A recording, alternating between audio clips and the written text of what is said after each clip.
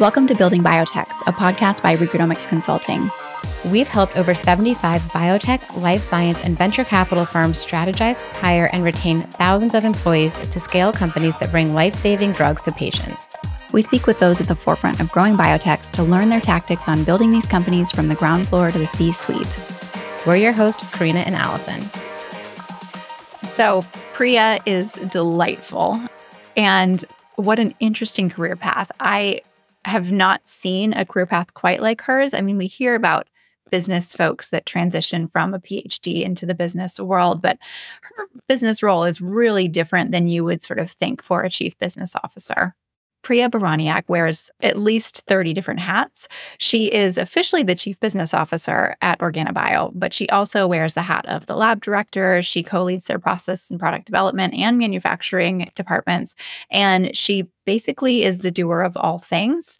So I think what a really key takeaway here is that really small businesses require people that are willing to just sweep the floors, or as she says, shovel the poop. She is really fun to talk to. She is so open and transparent about the challenges that small businesses face and shared so many interesting insights about her career path, which has been incredibly unique. And it's a great episode, so we hope you enjoy. Priya, thank you so much for joining us today. We are super excited. As always, we're going to kick it off by asking, what did you want to be when you were 7? What are you now, and how did you get there? When I was 7, I wanted to be an astronaut. My brother likes to joke that I'm a space cadet, so I'm halfway there. And then by the time I was in 8th grade, I wanted to be a biomedical engineer. And I, at that point in time, thought I'd want to have my own research lab, be a professor. And that dream actually persisted until the very end of my postdoc, when at the 11th hour, I jumped ship for industry. My career is not at all what I thought it would be or where I would have thought that I would be today. It has been very serendipitous, very surprising, but wildly fun and rewarding. That is amazing. And I have a question. So 8th grade is like very early to know that. I don't even think I knew what a biomedical engineer was in 8th grade. So did you know people who were in the field, or was it just something you stumbled into? I got really lucky. So I grew up in central New Jersey, and my 8th grade science teacher assigned different areas of science to everyone in the class. And we had to do a written report and then an oral report to the class about that field of study.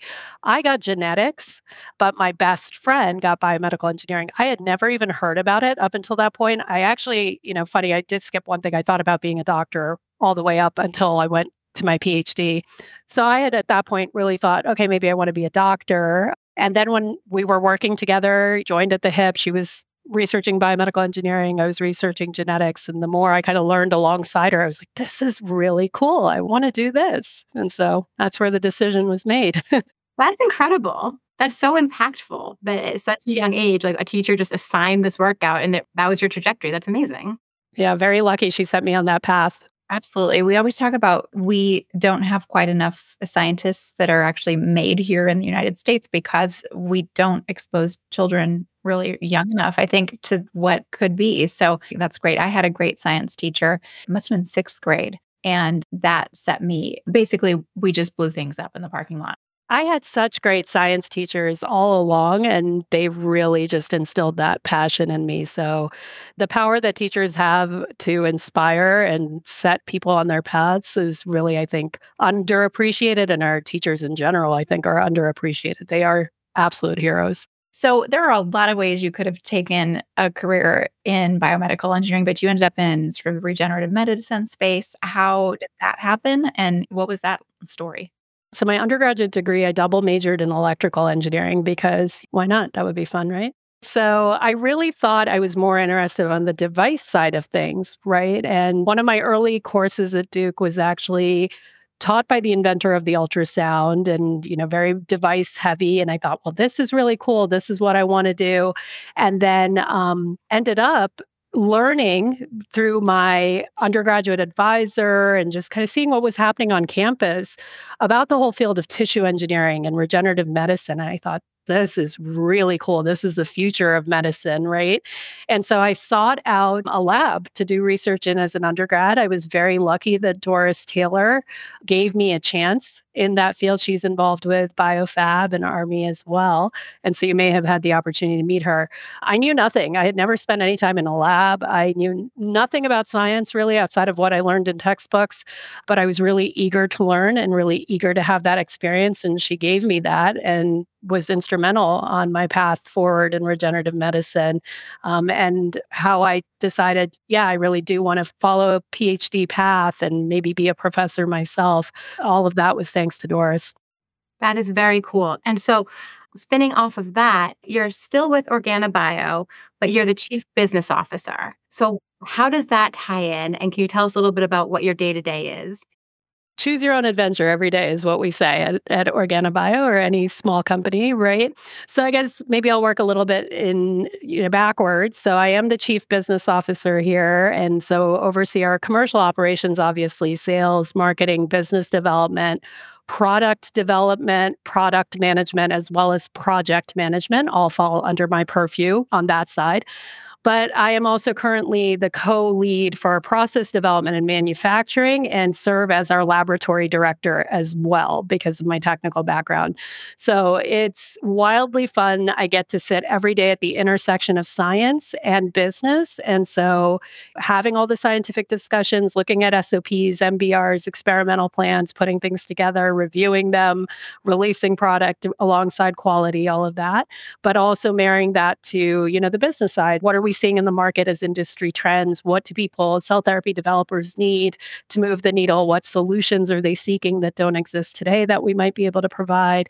And then defining, okay, what do those products and solutions need to look like? What's that target product profile for each individual customer, their very unique needs, and then marrying all of that together, right? And it really takes that holistic approach of what does the customer need married to what can we do scientifically without sacrificing quality, but maintaining good cost of goods and economies to make it also manageable from a monetary perspective for our customers. Day to day, I'm constantly switching hats between all of those functions, which I really enjoy. I get to work with a team of brilliant people, scientists and business people, and it's a lot of fun.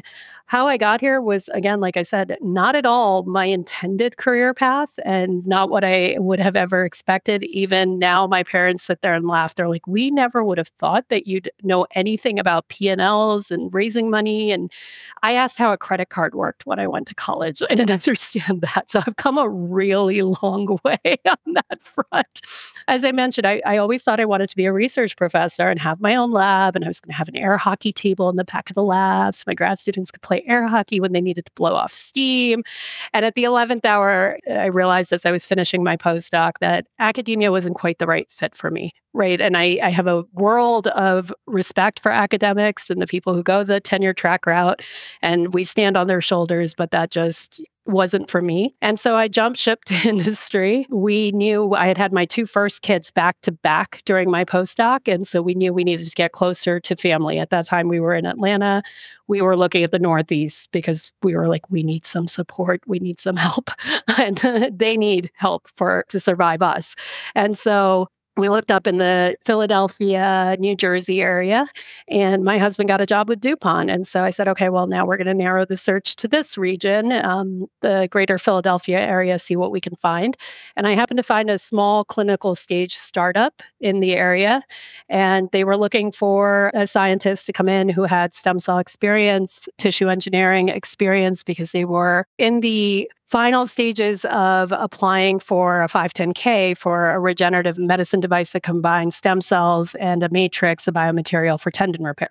Right up my alley. So applied, got the job, started as a scientist, but because it was such a small company, really got to wear a lot of different hats there and learn about all the different elements of industry that really take something from concept to being a viable product that can go in a human being. I knew nothing about that when I left my postdoc. We don't do a great job educating on those fronts. What are GDPs? What are GLPs? What are GMPs? At the academic level and training for that. I know we're moving in the right direction there with a lot of the conversations we're having. So hopefully the future workforce will be more prepared. But I got to work with manufacturing. I got to interface with the FDA and help write that 510K and talk to them through that. I actually got to write patent claims and prosecute some of them with the patent office. Like, really got to do a whole bunch of different things. And so it was a trial by fire, but learned so much in the 13 months I was there. And that came unexpectedly to a close. So I went to work one morning, and I remember the night before I'd been talking to our board of investors. There was a privately held company talking about, here are the technicians I need, here's our plan for R&D, here are the resources I'm asking for as we go into second half of the year. And then the next morning I got to work. I was always there before my team, but as we got to 9 a.m., I was like, where is everyone? Maybe Philly traffic's really bad. Maybe there was an accident on 76, which is always a nightmare. Who knows? But then as we got closer to 9:30, I thought, okay, something's going on here. And our CEO walked in and she was in tears. And she's like, things took a turn last night. The board decided to put all of our resources into fighting an IP battle. We actually already let everyone else go. I wanted to do this in person. We're shutting everything down. So I got laid off, which was a sucker punch in the gut. Not a good feeling ever. And now I know it's not a good feeling on the other side either. Unfortunately, having sat in the other seat, it's a hard situation all around. But for the first time in my life, I didn't have a plan. I didn't know what was next. I've always been that person who's like, here's what I'm going to do. Here's the next goal, level unlocked, next goal, And for the first time, I was like, what am I going to do? So I walked around the house for a couple of days, having no idea, and started looking then for some other things. Nothing really excited me. And I was very lucky that my husband said, don't jump into something just to jump into something. Find something that excites you. And it was funny because I went from 0 jobs on June 4th to 3 jobs by October 4th, October 5th. So first, my postdoc advisor called me and said, I'm writing a grant for the first ever National Cell Manufacturing Consortium. I don't really know anything about industry and GMPs and how those elements work. So could you help write this grant with me? Because he and I always wrote grants very well together.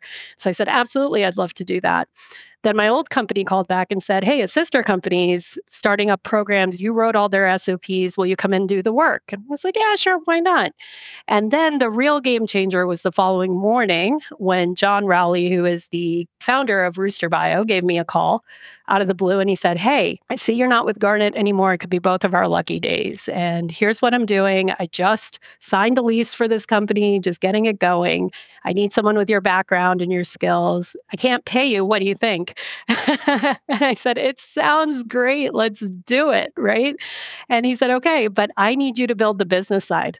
Sales, marketing, get our name out there, get customers, build that whole engine. And I remember saying to him, John, I'm a biomedical engineer. Remember, I don't know anything about this. And he's like, you're smart. You'll figure it out. And so we did. We figured it out. And so I serendipitously fell into the business side of things. It was not an intentional career path change. That's an amazing story. So we here in this meeting are all pretty excited about regenerative medicine, but for the broader population, can you tell us some of the things that you're particularly excited about and kind of what the industry is doing right now? I think democratizing access to these things, that's always something that's really, really important to me, right? Is how do we better the quality of life or save more lives from diseases that should be curable, that should be manageable.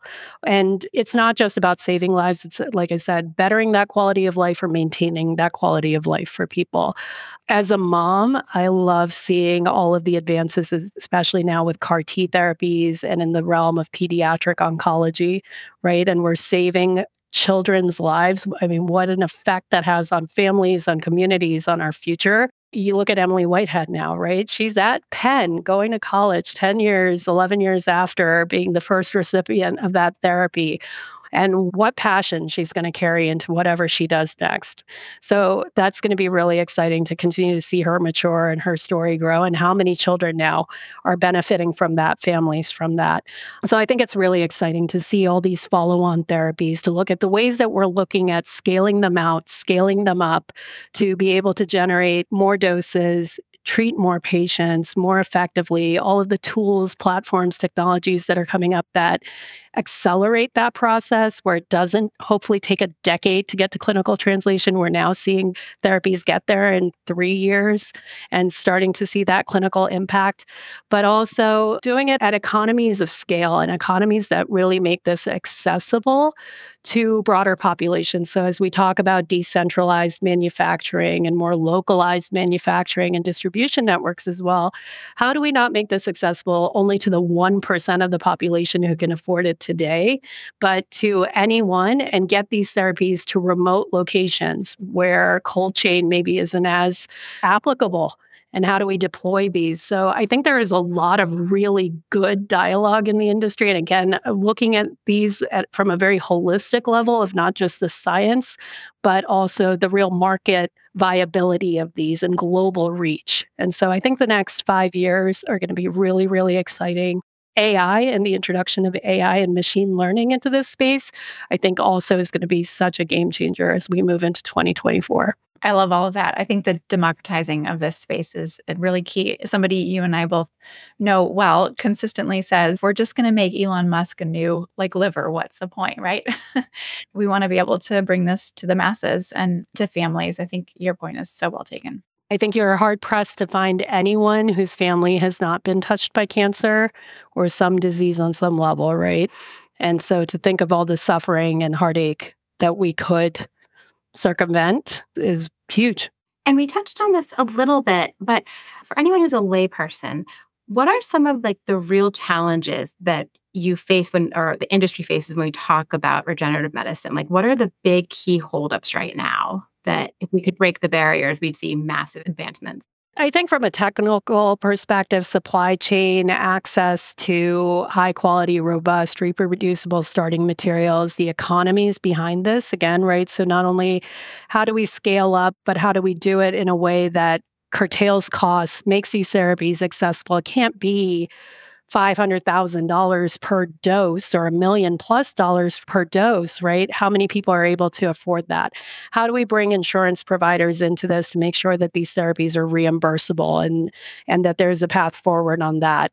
Every part of the value chain has its particular challenges. The thing is, the industry is coming together to really talk about it again and very collaboratively, which is great. Another piece I think that's going to be critical is we continue to educate our regulators, right? This is new for them too. And so it's really a dialogue between the developers and the stakeholders in the industry and our regulators to say, here's what we need, here's data and support of that it is safe. COVID did wonders for accelerating some of these processes and approvals, and hopefully we'll see that momentum come to bear on cell and gene therapies as well. But we also have to educate our legislators, and whether it's on a global level, a federal level, and even a state and local level, there are challenges to obtaining tissues, to consenting donors, to manufacturing, banking. And then when you look at global harmonization of those things and making sure that, again, from a global perspective, you're able to deploy these therapies, it's going to take a lot of work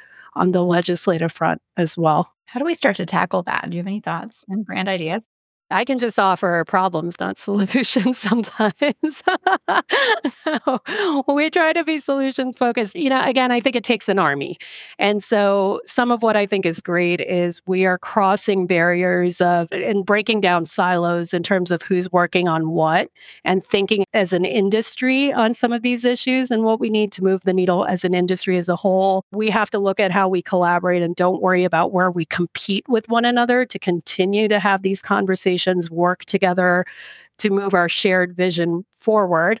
And I think that's happening. We see a lot of great organizations cropping up, standards coordinating body over the last few years, the Alliance for Regenerative Medicine, gains steam and it has so many advocacy parts to their model and what they're doing. BioFab Army, the National Manufacturing Innovation Institutes, NIMBLE, et cetera, CMAT, that's housed at Georgia Tech. So we're seeing a lot of consortia and different groups come up.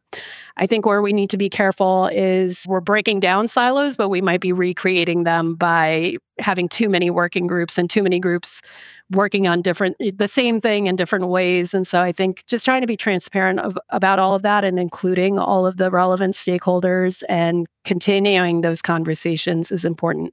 I think it's equally important that as scientists, we get involved in these things. We don't just sit in our labs and do what we do, but we take the time to go out and educate the next generation, right? Run fun events to get kids excited about STEM, to teach lay people about, hey, a stem cell doesn't mean you're killing a baby necessarily, right? And there are still so many misconceptions or misunderstandings about what we do and misgivings about what we do. We're not stealing your DNA to clone you. No, create a clone army. And so I think us going out, educating the public, being more vocal about that, again, taking the time to go educate regulators, legislators, et cetera, is also important. We have to be willing to leave our labs and take the time to do that, invest in that.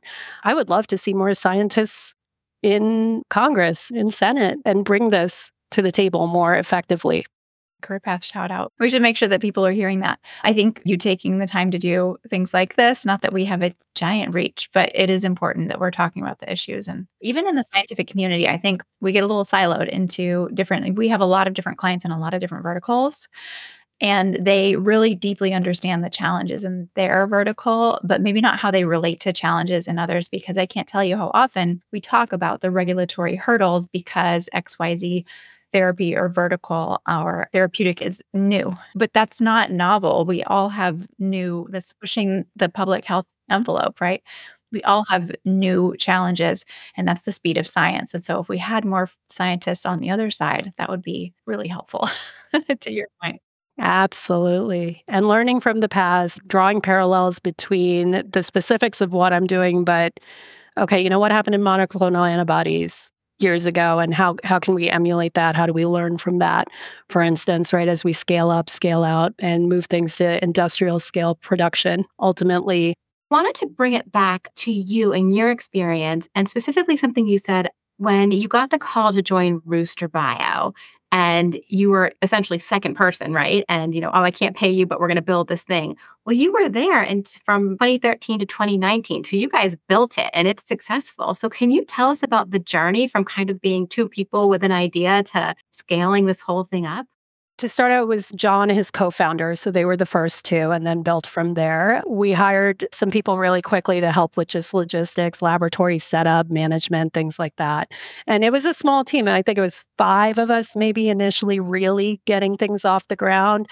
I think the thing with any startup, now OrganaBio is my third startup, right, is that you need a group of people who have a shared vision, are very passionate about it, and everyone just needs to be willing to roll their sleeves up and do whatever it takes to get it done, right? Whether that's sweeping the floor to high-level strategic thinking, right? Whatever it might be on any given day, everyone's just got to be willing to do it. And some days your day is really just shoveling poop. And other days you get to do the really fun highbrow stuff, and you got to be comfortable with all of it and there for all of it.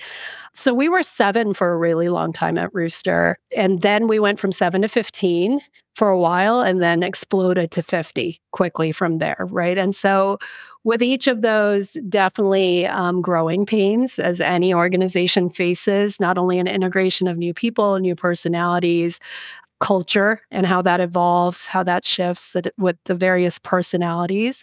But also the early team, again, is used to doing so many things and wearing so many hats and having clear line of sight to everything in the organization.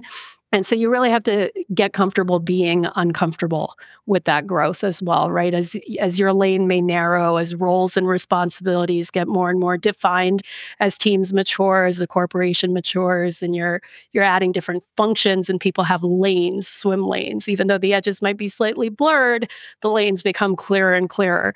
And there's an Inc. article that I always refer to that I really like about letting go of your Legos. And so you're over here building with your pile of Legos and you're building all this really fun stuff. And someone comes along and says, okay, all the red Legos now are going to go to this other person, right? Because they're going to be building this. They're going to take that and they're going to build that part of the business over here. And there's always that, but those red Legos were mine, or I was doing that and now you're handing it to someone else. And so it's that mentality, they say, of let go of those Legos because you will get more Legos and what then you're able to build will be even bigger and better, right? And so That's how Rooster evolved, but I think we see that again at Organa, right? We were small to begin with. We could all fit around a folding table when we first started, and then we grew. And now we're upwards of 35. And these are things we're always mindful of too, is what are the swim lanes? Where are they blurry? How do we help people maintain a flexible mindset while still having clarity around what they're supposed to be doing and what they're accountable for and responsible for, which can be nebulous sometimes in a startup. And getting used to, okay, every time the organization grows, there are going to be changes and shifts. And especially on the sales side as well, this can be difficult, right? With reallocation of territories and accounts. And we've had to make so many changes time and again to our sales team and who owns what, just based on who we have at any given period of time. And really, it's like coaching a team, right? So who are the players who showed up today who are well enough and on my roster that I can plug in? And how do I put the right players in the right spot today for maximum effectiveness? And might change as the roster changes or the opponent changes. Today, you might be playing shortstop, and next week, you might have to play third base, and you just have to be comfortable with that. I love that analogy. I mean, first of all, I need to find the Lego article because that's fantastic. And I think delegation is that is like very hard, right? Delegating out your work when you're used to doing it and ceding control is very difficult. So OrganaBio has about 35-ish employees, you said. So that leads me to one of my favorite questions is around communication, because you started when it was small. So obviously communication in a small team is super easy and everything's open and transparent. How are you guys handling communication with your 35 team members? And are you all remote? Are you in person? What's the structure of the company? It's hybrid. So we're headquartered in Miami. I live up in Pennsylvania outside Philadelphia. And so I have always been remote and down to Miami, as needed and as often as possible. They need me more in the winter months, by the way. But we have team members across the country and also a core team in Miami. So yes, communication is always something that you have to be very mindful about and do with intention. In today's world, sometimes you feel overwhelmed by the communication. We've got Teams, we've got email, we've got text messages, we've got phone calls, right? And so there are a million different ways for us to communicate. But look, like any organization, we've experienced pain with that over time. I think that what we have right now is a group of individuals who are working beautifully together in a non-siloed way. We try to make key decisions by committee rather than any one individual so that all the different viewpoints are coming to the table to, again, provide that holistic view of the situation. Because I might just be thinking from a sales perspective, but I haven't really thought about, well, is this actually scientifically viable? Or where are the pitfalls here? What, from a quality or regulatory perspective, might be a hurdle or something that we have to think about and put those pieces in place? So I think we do a really good job right now of bringing all the right stakeholders to the table, having very cross-functional meetings and conversations.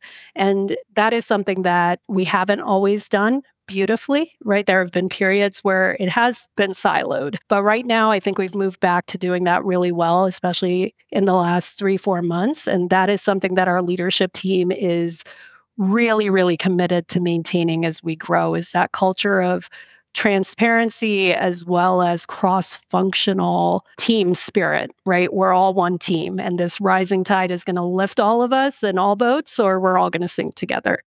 I have a 2/3-fold question for you. So answer what you want of it. So first of all, as a CBO here versus what a CBO does in other companies, can you sort of compare and contrast that? So kind of what is your role versus what would most people consider like, oh, the chief business officer does this. And then second/third, I guess that's kind of two. This is typically a male-dominated role. How have you handled that and navigated that? Okay, so I'll start with the first piece, which is, I've only been CBO at OrganaBio, so I don't have another point of internal reference. But my understanding of a chief business officer was always someone who was really very much focused on numbers and money, right? Almost like a CFO light, right? Who's driving the business, the strategy, the commercial strategy, sales, marketing efforts, but really with that eye towards revenue, right? And what are our cost of goods? What's our market share? What's our profit margin? Top line revenue, bottom line, where are we? All of that. That is definitely a part of what I do. but we have a CEO who comes from, a more classical business background. He's got that covered. We have a fractional CFO who's also on top of that.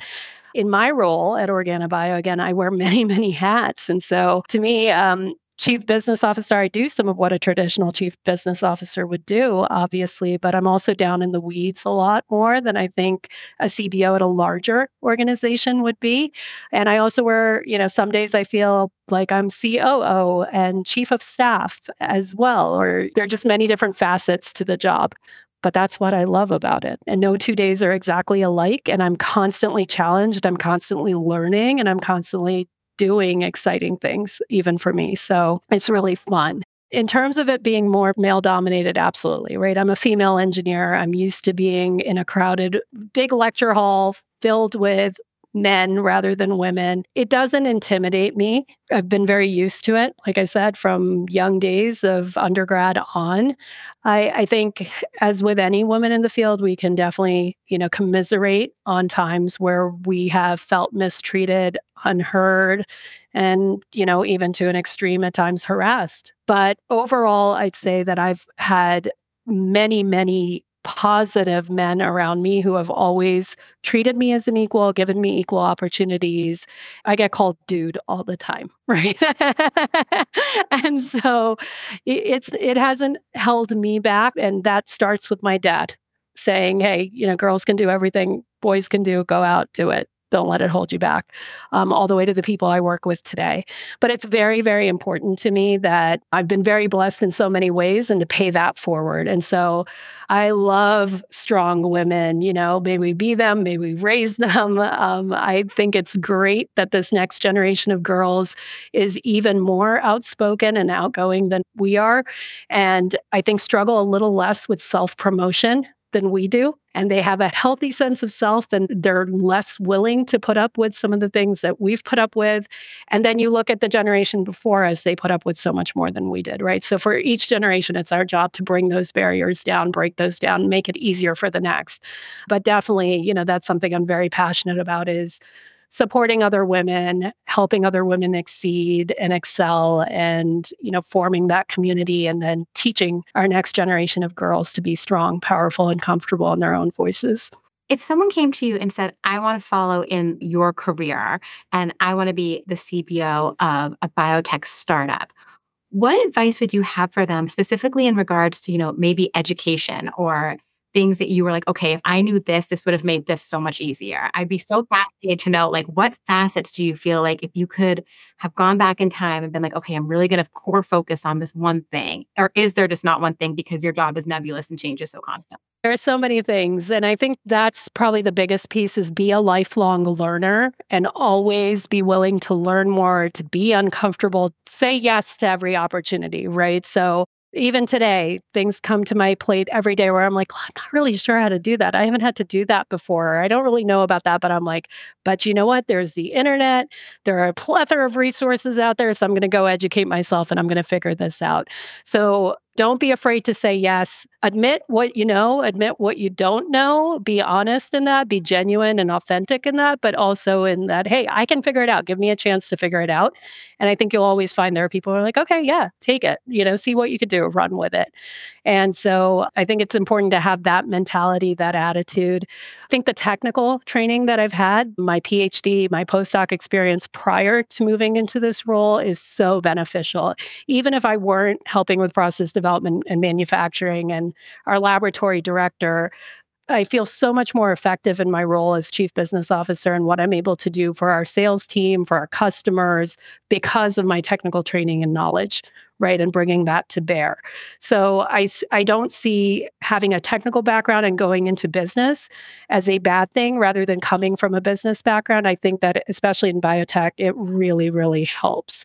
What I think might have been helpful, of course, the early days would have been if I had had an MBA or some sort of formal training, but you can pick it up along the way. So along with going out, finding those resources and being really aggressive in learning and teaching yourself, I think it's also important to ask people, have a really robust network and not be afraid to ask people and tell people, I don't know this and I need help with this. So can you give me a 10-minute TED Talk on this, or help me figure out where I should go for this, right? And I think people are just so generous with their time, with their knowledge, if you just ask.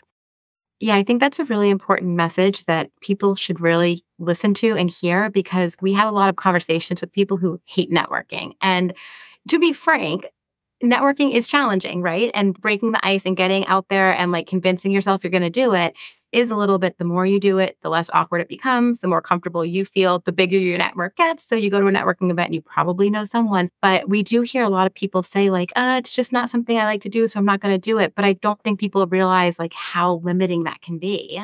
Oh, it's so important to cultivate a network and to network. I never appreciated that when I was purely on the science side of things. I think, again, I've just been lucky to end up with a nice network because I had great labs full of really intelligent people who are doing cool things now and that I'm still in touch with, right? So that helped a built-in network. I've had mentors and advisors along the way who've had great networks and been generous with those in helping me to get to know people. But yeah, you got to get out there, and networking is so, so important. I still have to psych myself up. Every networking event I go to or reception, I can walk in there and I think I can fake it pretty well, but I have to give myself like a pep talk before I walk in. It's still very painful. That first 5 minutes is just like, I don't want to be the one that, no one's talking to, just sitting in a corner. I hope somebody will talk to me. I hope there's someone I know. Like that anxiety, that social anxiety is so real for me. But I think you just have to force yourself to do it. And like you said, it gets easier. The first 5 minutes can be hard, but I'd say one of the things I do is always find out ahead of time who I know who's going to be there and say, hey, look out for me. And so I'll start with the safe space. Like, I know you. Okay, let's start with you. And then I'll ease into it, right? But networking is important, not only from a self-promotion kind of standpoint, right? Okay, if I'm going to be looking for a new opportunity, a new job, what's going to open that door for me is who knows me and who I can leverage to put in a good word for me or make an introduction for me, right? But it's also as easy as selling. And if I need to sell to someone new, if they know someone I know and I can leverage that, it's easier to have that conversation. But it's also, like we were just talking about, having a network of people where you can say, this is not my area of expertise. I don't know about this. Can I talk to you for 15 minutes? Would you be able to like drop some of your wisdom on me, please? It's just so helpful. I do think that if more people realize that everyone walking into the room feels like, oh, this is the worst, and I feel so nervous and awkward, then it would just be better. Like we should all just admit it when we walk in, like, hey, this is terrible. Let's just make the most of it because we all have to be here. But it's true. Like very few people I feel run in thinking like, this is the best thing I'm going to do today. I have a couple of people, one person in particular on my sales team who I think is like that. And I wish I could be like her. She's like, let's go. And I'm like, okay, let's go. Ask her for her tips and tricks and then let us know, because it is awkward, first 5 minutes, like you said. I'm curious, is that individual on your sales team, do they come from a strong scientific background? She does have a scientific background, but she spent a lot of years in marketing and she reached out to me via network, on her next marketing opportunity. And I had met her at a conference and I said, have you thought about sales? Because I really feel like you should be in sales. And she was like, I have, but I don't know. And I said, well, if you're willing to give it a shot, I'm willing to give you a job because I really think you'd excel at this. And she's fantastic. I've got a few really good friends from grad school that went into sales, and they were exactly who you'd think. And the rest of us were like semi-introvert or very introverted, and we did not go into sales. Yeah. And then I fell into it. So yeah, I've had to learn how to stand on that other side of the table. And, when I was in grad school and postdoc, I'd go to conferences and I'd be that person who walked by the booths like this, like, don't make eye contact, don't talk to them, maybe just grab a pen while I walk by and do a drive-by. And so standing on the other side of the table was so eye-opening. You get a real appreciation for how hard those individuals work, the skill sets that they're bringing to the table, how hard it is to be on the BD and sales and marketing side of things. But also, you learn so much about yourself and human psychology when you're on that side of the table as well. I think it's important to note it can be learned and that it is something that you can develop as a skill, even if it seems really scary, because listening to you, I think it probably surprises a lot of the folks listening that you are uncomfortable with it, even still have to do that little psych up dance before you go into a networking event. And I think that is important to hear because a lot of people limit what they think they can do based on what is comfortable. But you are a discomfort seeker. You've already said that. You enjoy being a little bit uncomfortable because you know it's pushing you to grow. And I think that is in multiple areas of your career. Not only have you sought roles that are going to challenge you, but you also put yourself in situations that are not always super comfortable. Maybe we could talk a little bit more about comparing and contrasting the three different startups that you've been at to date in terms of the building process and maybe some challenges that those really early stage startups kind of share. Some of our audience are brand new founders and they are about to go through that phase. And I always think of that time between maybe like 10 or so people to about 50 as a really challenging growth curve because it's like the no man's land, right? It's like you are putting those swim lanes into place, you're building things out into departments. And so it's all fun and games till you get to that point. And then what happens then? And especially when it's rapid growth, right? So when you're hiring like one individual at a time, you have a chance to really vet that one person, but then also spend a lot of time with them, integrating them, making sure that they're getting the culture. We all have our work language, right? We talk about love languages. We have our work languages as well, and understanding each other's communication preferences and modes and all of that. But when you hire really quickly, that's when I think also it gets really hard, right? Because you're having to build that bandwidth, those resources, build that team quickly, but you don't get that much individualized time with people that you do early days or as you're hiring one at a time. And that's where I think you start to see some misalignment, some miscommunication or silos, and sometimes that culture drift. And people don't have that clear line of sight to everything like they used to anymore. Some of the learnings, it's really important to be mindful of who you're bringing on board. And I think this is a lesson I've learned multiple times the hard way, and I'm trying to be very mindful of now, is while getting a body into a role is helpful, and it seems like, oh, we really just need another set of hands, or we need someone to do this. When you're too quick to hire, the pain can be prolonged by making the wrong decision. So I think it's really, really important to take your time in that hiring process and to really make sure that that person is a good fit, not only from their skill set and what they bring to the table in terms of performing their job function, but are they really going to integrate with the team? Right? And do they bring the right attitude, the right mindset to the table? And are they going to be a team player? Are they someone that people are going to say, hey, I'm glad they're on my team? Or are they going to poison the well? And when you have a small well, it doesn't take a lot of poison. One toxic individual can just have ripple effects across the organization that can be catastrophic. So I think that's really important. The other thing is, I've said this multiple times to people, being at a startup sounds so sexy, right? And everyone wants to be at a startup. I was on the ground floor. I was a founding member. But really it is, like we said, most days it's just shoveling a lot of poop and just doing whatever it takes to get it done. It's blood, sweat, and tears, right? There's really nothing sexy about it, although that might be how it looks from the outside.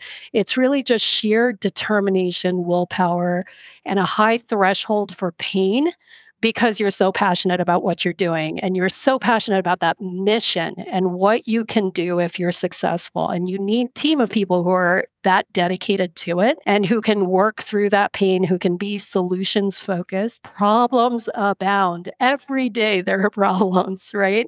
So you got to just expect that any given day you're going to have your list of challenges. And do we have the right people who are going to stay focused on how do we find solutions? How do we solve this together? And how do we move forward rather than getting bogged down in all of that and all of that noise?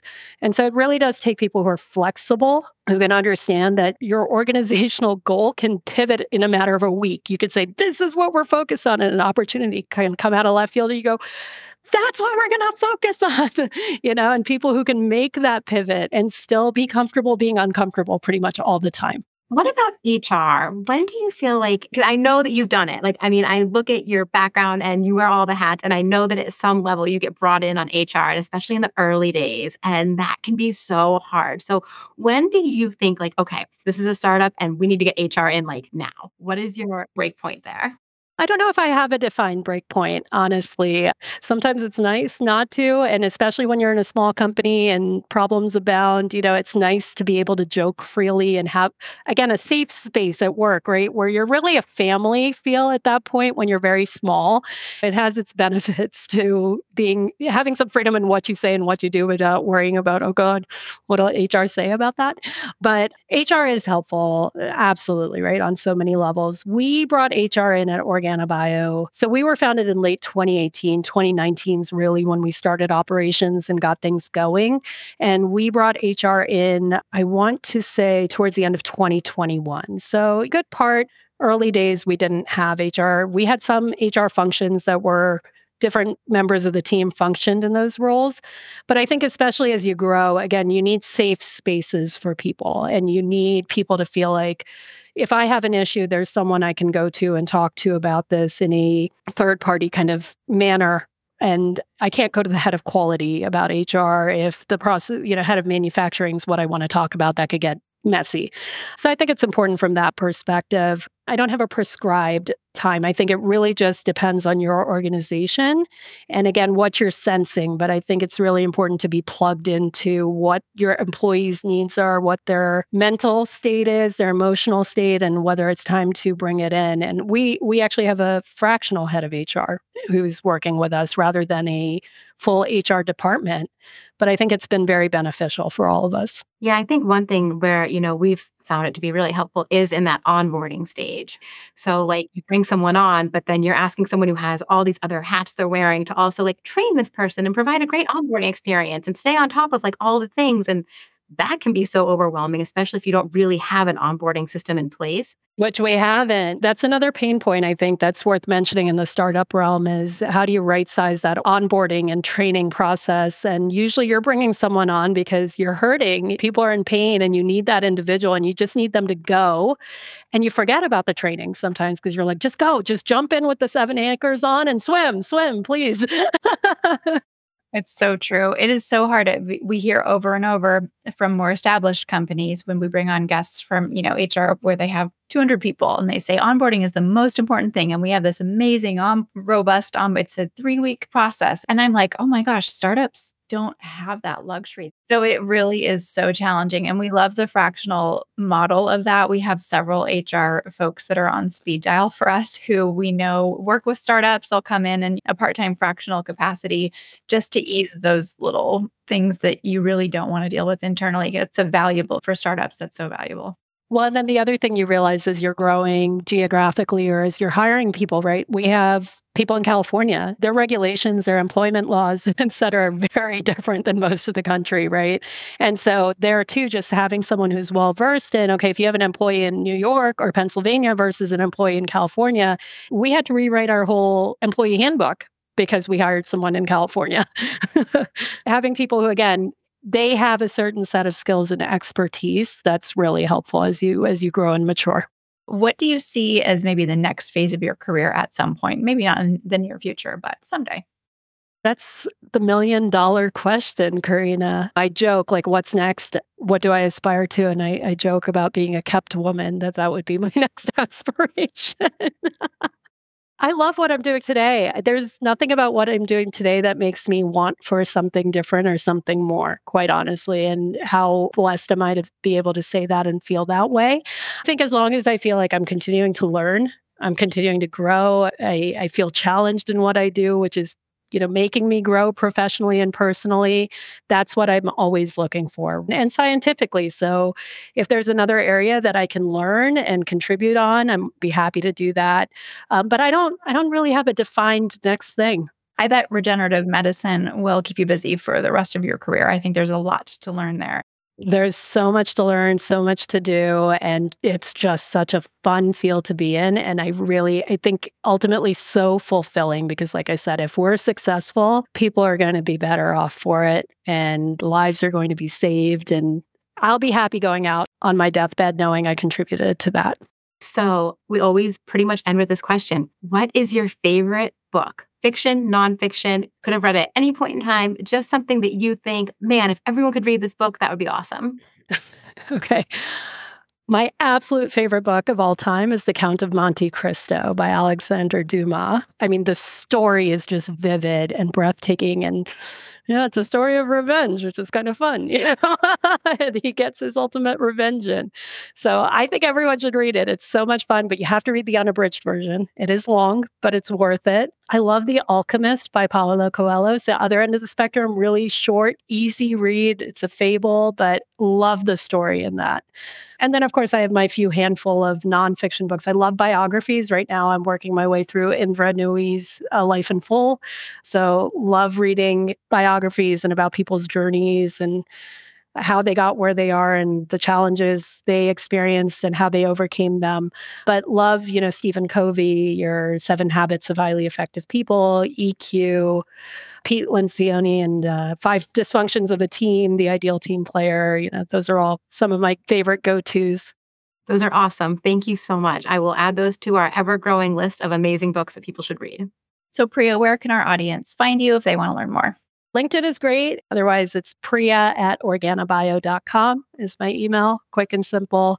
Like I said, I've been very fortunate to have people who have given me opportunities, helped me at every stage of my career, and who continue to do so. And so I try to pay that forward. So always happy to talk to people, especially women, aspiring as well as in the field, and be that person for someone else. That's wonderful. Thank you so much. This was a lot of fun. I learned a lot. Thank you, guys. Thank you so much for the opportunity. This was super fun. I feel like we could talk all day. Thank you. This was great. Building Biotech is brought to you by Recruitomics Consulting. To find out more about Recruitomics Consulting and how our fractional talent management consulting services are helping biotech and life sciences companies grow more efficiently and retain employees, visit www.recruitomics.com. And then make sure to search for Building Biotech, a podcast by Recruitomics in Apple Podcasts, Spotify, and Google Podcasts, or anywhere else podcasts are found. Make sure to click subscribe so you don't miss any future episodes. On behalf of the team here at Recruitomics Consulting, thanks for listening.